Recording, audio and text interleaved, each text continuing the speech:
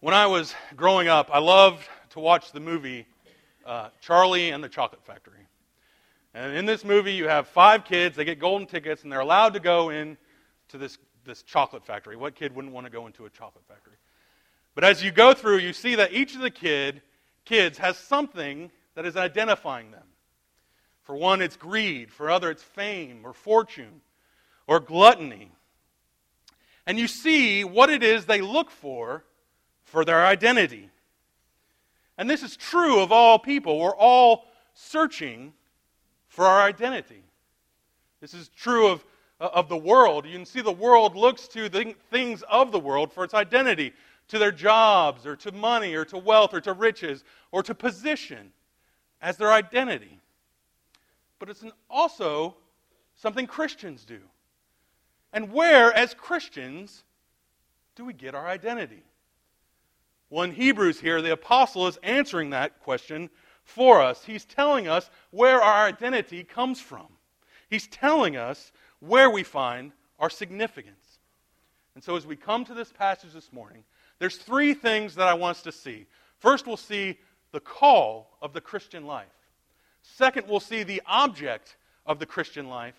And finally, we'll look at the endurance of the Christian life. As we come to this passage, we see this word, therefore. And it's a loaded word. There's so much that comes behind it. Therefore. It's a transition word. But we have to answer the question, what is he transitioning from? Well, I think we can see this in 2 parts. We can see it as the book, first as the book as a whole, and know the themes of the book. One of the major themes of the book of Hebrews is that the author, the apostle, is warning Jewish Christians not to fall away, not to return to Judaism because it would be easier. Because the Christian church is being persecuted, and Jews are protected under Roman law, and so they're tempted to go back. And so he's saying, therefore, don't fall away. But the second major theme that I want to see from the book is why they don't fall away. And it's because Christ is supreme over all things. And the author traces this through the whole book. He begins by saying Christ is supreme over the angels. He says Christ is supreme over Moses. Christ is supreme over Aaron and the Levitical priesthood and all of the Old Testament sacrificial system. Christ is supreme. But we also see it in an immediate context. The therefore is followed by chapter 11. And in chapter 11 we see all these heroes of the faith. It's a chapter about faith. 11:1 begins by saying, faith is the assurance of things hoped for and the conviction of things not seen. And it goes on, and he talks about the faith of Abel and how he offered a perfect sacrifice. And we see the faith of Enoch and how he pleased the Lord and walked with the Lord. And we see the faith of Noah and how he responded in obedience to the call to build an ark. We see the faith of Abraham and how he trusted in the promises of God in faith. And Moses, who gave up the riches of the world for the riches that are found in Christ. And he goes on and talks about many others, about those who conquered kingdom, about those who are made strong in their weakness, about those who are suffering, who are mocked, who are flogged, and who are imprisoned. And because of all these things, he says, Therefore, since we are surrounded by so great a cloud of witness. And this is what he's talking about, isn't it? All these people from chapter 11 are this great cloud of witness. They witness to us in their lives. We are to learn and to grow from this witness. And so what do we learn?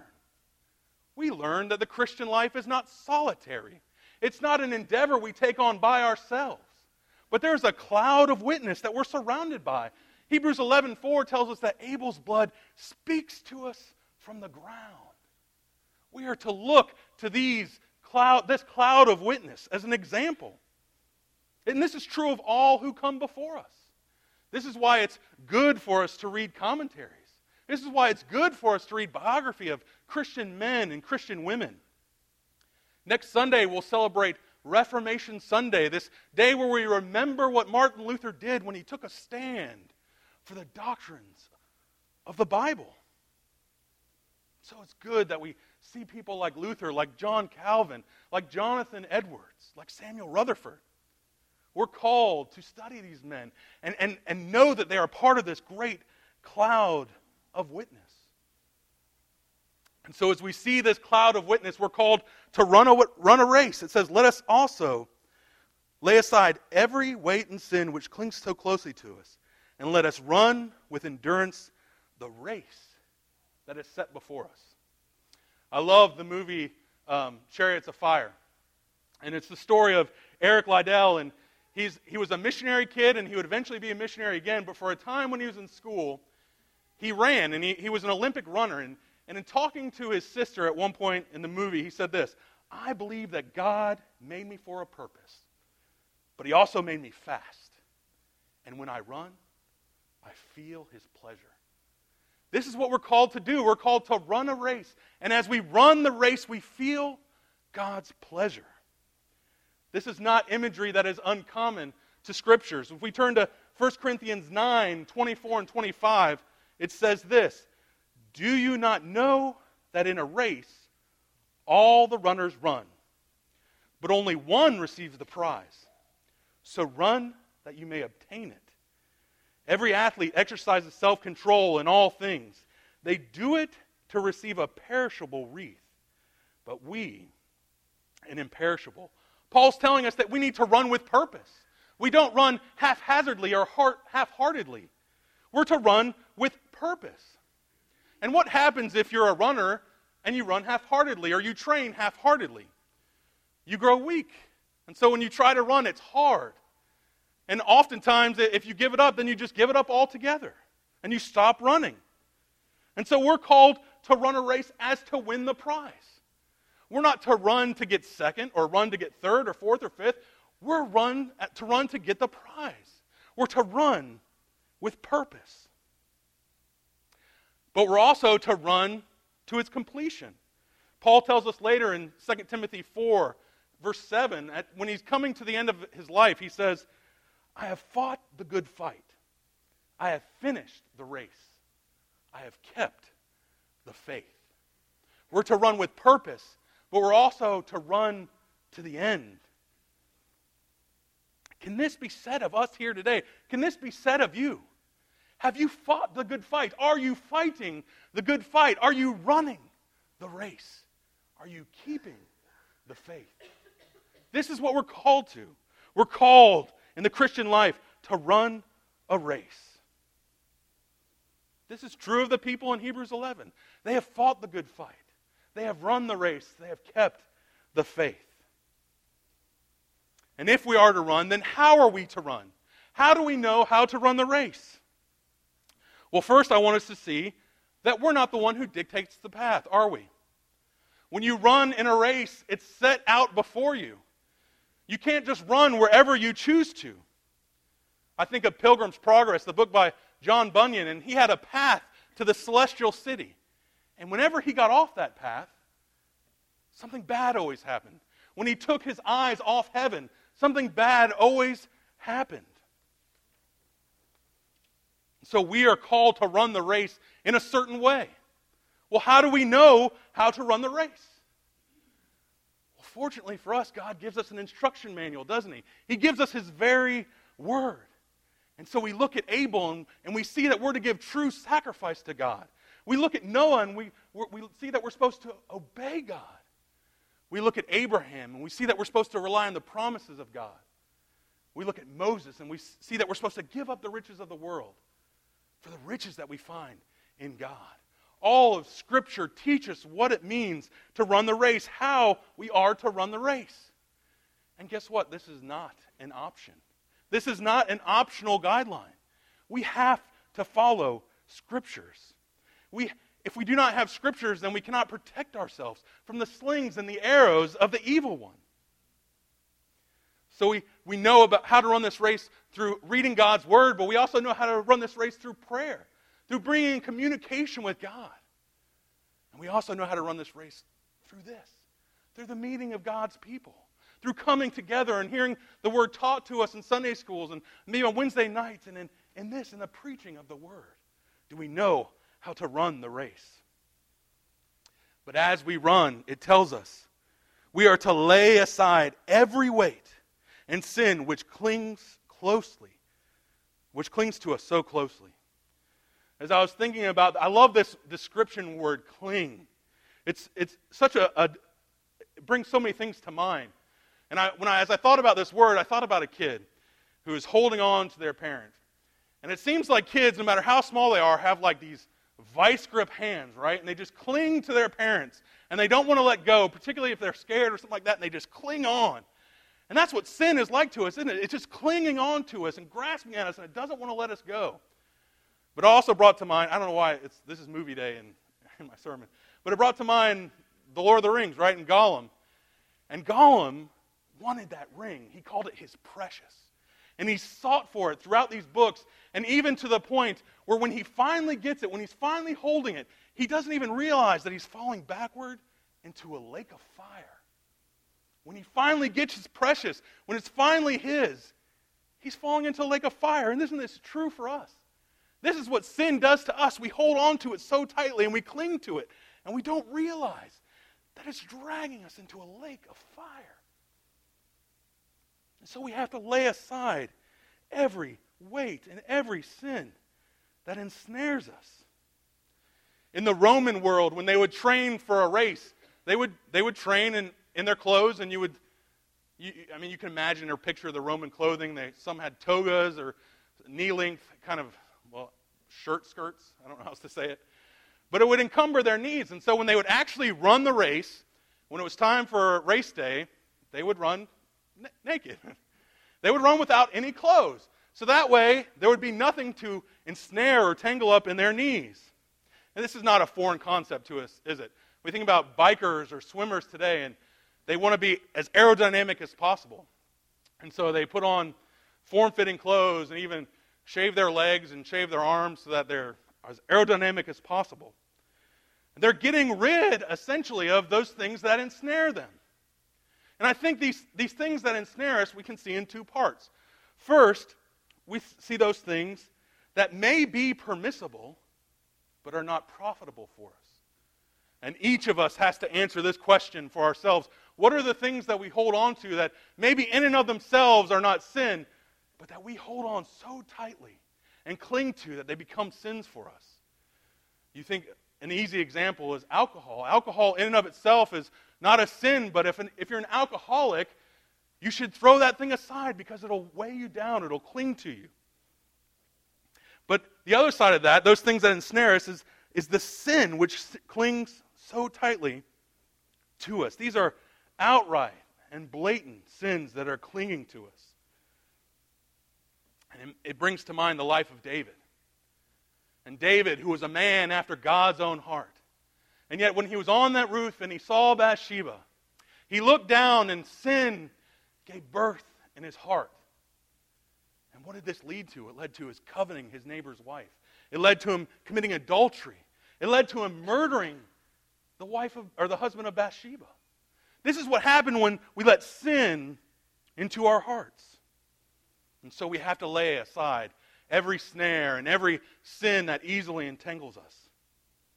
But we also have to know that it's a marathon, not a sprint. It is a marathon, not a sprint. And you don't train for a marathon the same way you would train for a sprint. We cannot rush it. We cannot ascend to some theological or spiritual level by just working hard for a short period of time.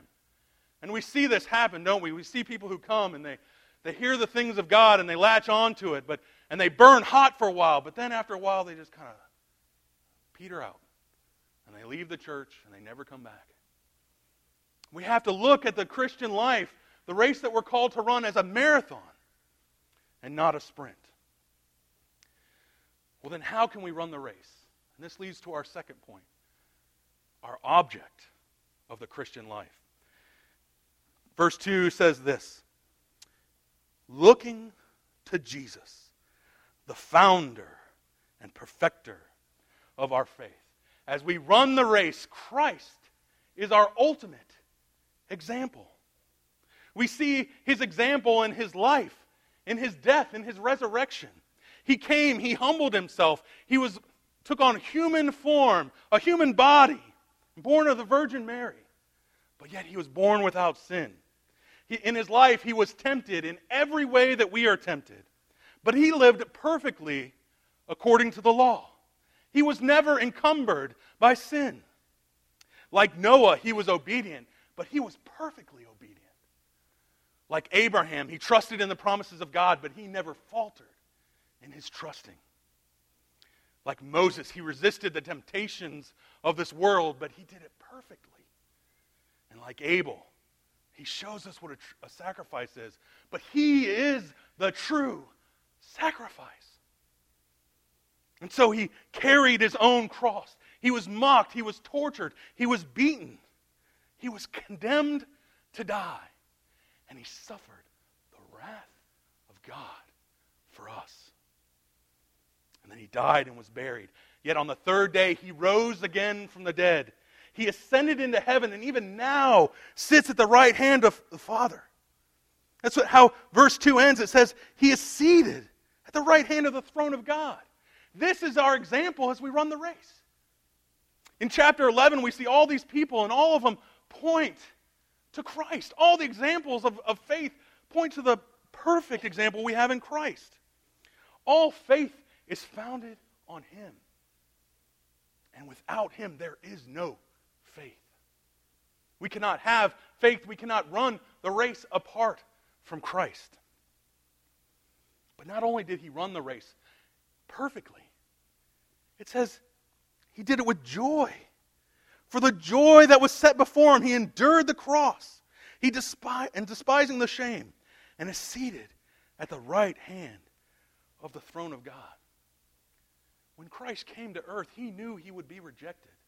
He knew that he would be beaten. He knew that he would be killed. And yet he took delight in doing the will of his Father. How could he do this? Why would he do this? We get a picture of this, or a reason for this, in his high priestly prayer in John 17, verse 3. He says, "But I am coming to you, and these things I speak in the world, that they may have my joy fulfilled in themselves." This is why he did it, so that his joy may be fulfilled in us. This is why he came. This is why he endured the cross. This is why he despised the shame, because he wanted his joy to be in us. How awesome is that fact? I love the hymn writer Augustus Toplady. He penned these words, "O love incomprehensible, that made thee bleed for me. The judge of all suffered death to set his prisoners free." This love is indeed incomprehensible. That the judge of all, the judge of the universe, would come and would shed his blood on our behalf. That he would come in order to set us free. If we believe this, which this is what the Christian life claims, this is what the running the race of the Christian life claims, how can we continue to live in our sin? We cannot remain unchanged. We cannot continue to cling to the sin that we love so dearly. We have a Christ. We have a God who, for the joy set before him, came for us, and yet we continue to play the harlot. We continue to go after false gods. We set up idols in our hearts. As you hear me talk today, maybe your mind is going to some sin, and you're like, and if you're anything like me, you're thinking, but not that. I don't want to give that up. That is too precious to me. And yet, like Gollum, it's dragging us down into a lake of fire. So we must look to him. We must be in relationship with him. And we must persevere until the end. Which brings us to our last point, the endurance of the Christian life. Verse 3 says this, "Consider him who endured from sinners such hostility against himself, so that you may not grow weary or faint-hearted. The reality is that in this world we will grow weary. We will grow faint-hearted.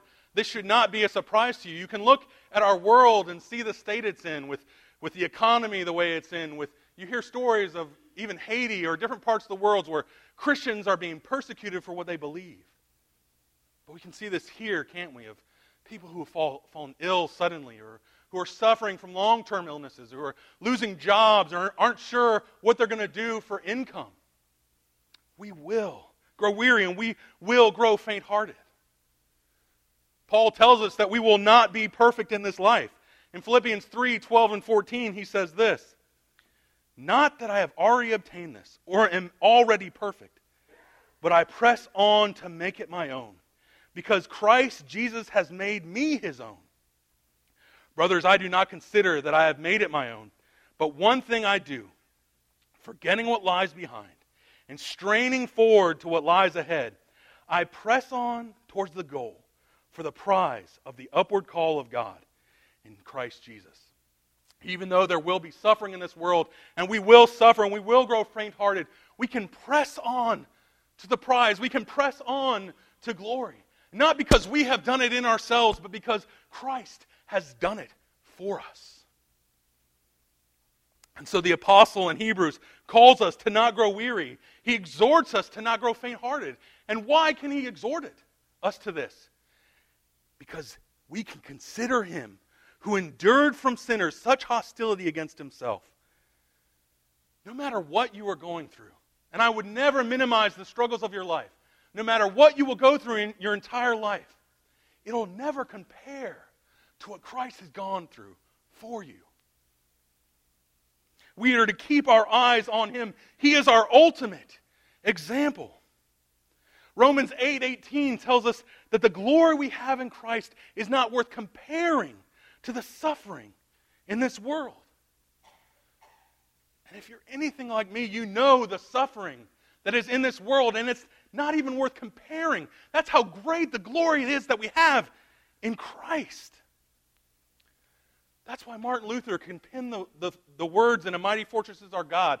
"And though this world with devil fills should threaten to undo us, we will not fear, for God has willed his truth to triumph through us."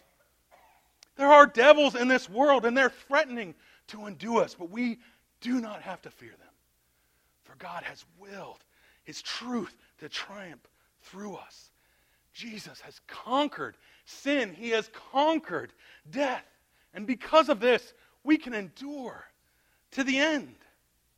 Because we have a God who is even now enthroned. He's sitting at the right hand of God the Father. I'm going to tell you a secret. Jesus wins. Jesus has won. And so we can take comfort in that. We can rest in that. We are to trust and rest in Jesus, on the founder and perfecter of our faith, who for the joy that was set before him endured the cross, despised the shame, and is seated at the right hand of the throne of God. As we've gone through this passage, we have seen the call of the Christian life. We have seen the object of the Christian life and the endurance of the Christian life. In a moment, we'll sing the hymn, "My hope is built on nothing less." And the first verse of that says this, "My hope is built on nothing less than Jesus' blood and righteousness. I dare not trust the sweetest frame, but wholly trust in Jesus' name." Brothers and sisters, this is the hope that we trust in. It is built on nothing less. You cannot allow it to be built on anything less than the blood and righteousness of Jesus Christ. If you do not know this hope today, if you have never turned to Jesus, then I urge you to turn to him. There is no hope in the world. You can go to any manner of things and you will find no hope there. It is all empty. But if you do have this hope today, if you do claim the name of Christ, then brothers and sisters, you cannot cling to your sin. You have to let it go. You have to trust and rest and cling to Christ, even as a child clings to their parents. And so that's my prayer for us, that we would press on as if running the race, that we would keep our eyes on the prize, and that we would look to Jesus, the founder and perfecter of our faith. Let's pray. Dear most gracious Heavenly Father, we thank you that you have indeed sent your Son, that he indeed lived the life that we could not live, that he has satisfied your wrath for us. May we never forget that. May we never cling so tightly to our sin, but may we cling to you. I pray all these things in Jesus' name. Amen. If you would, please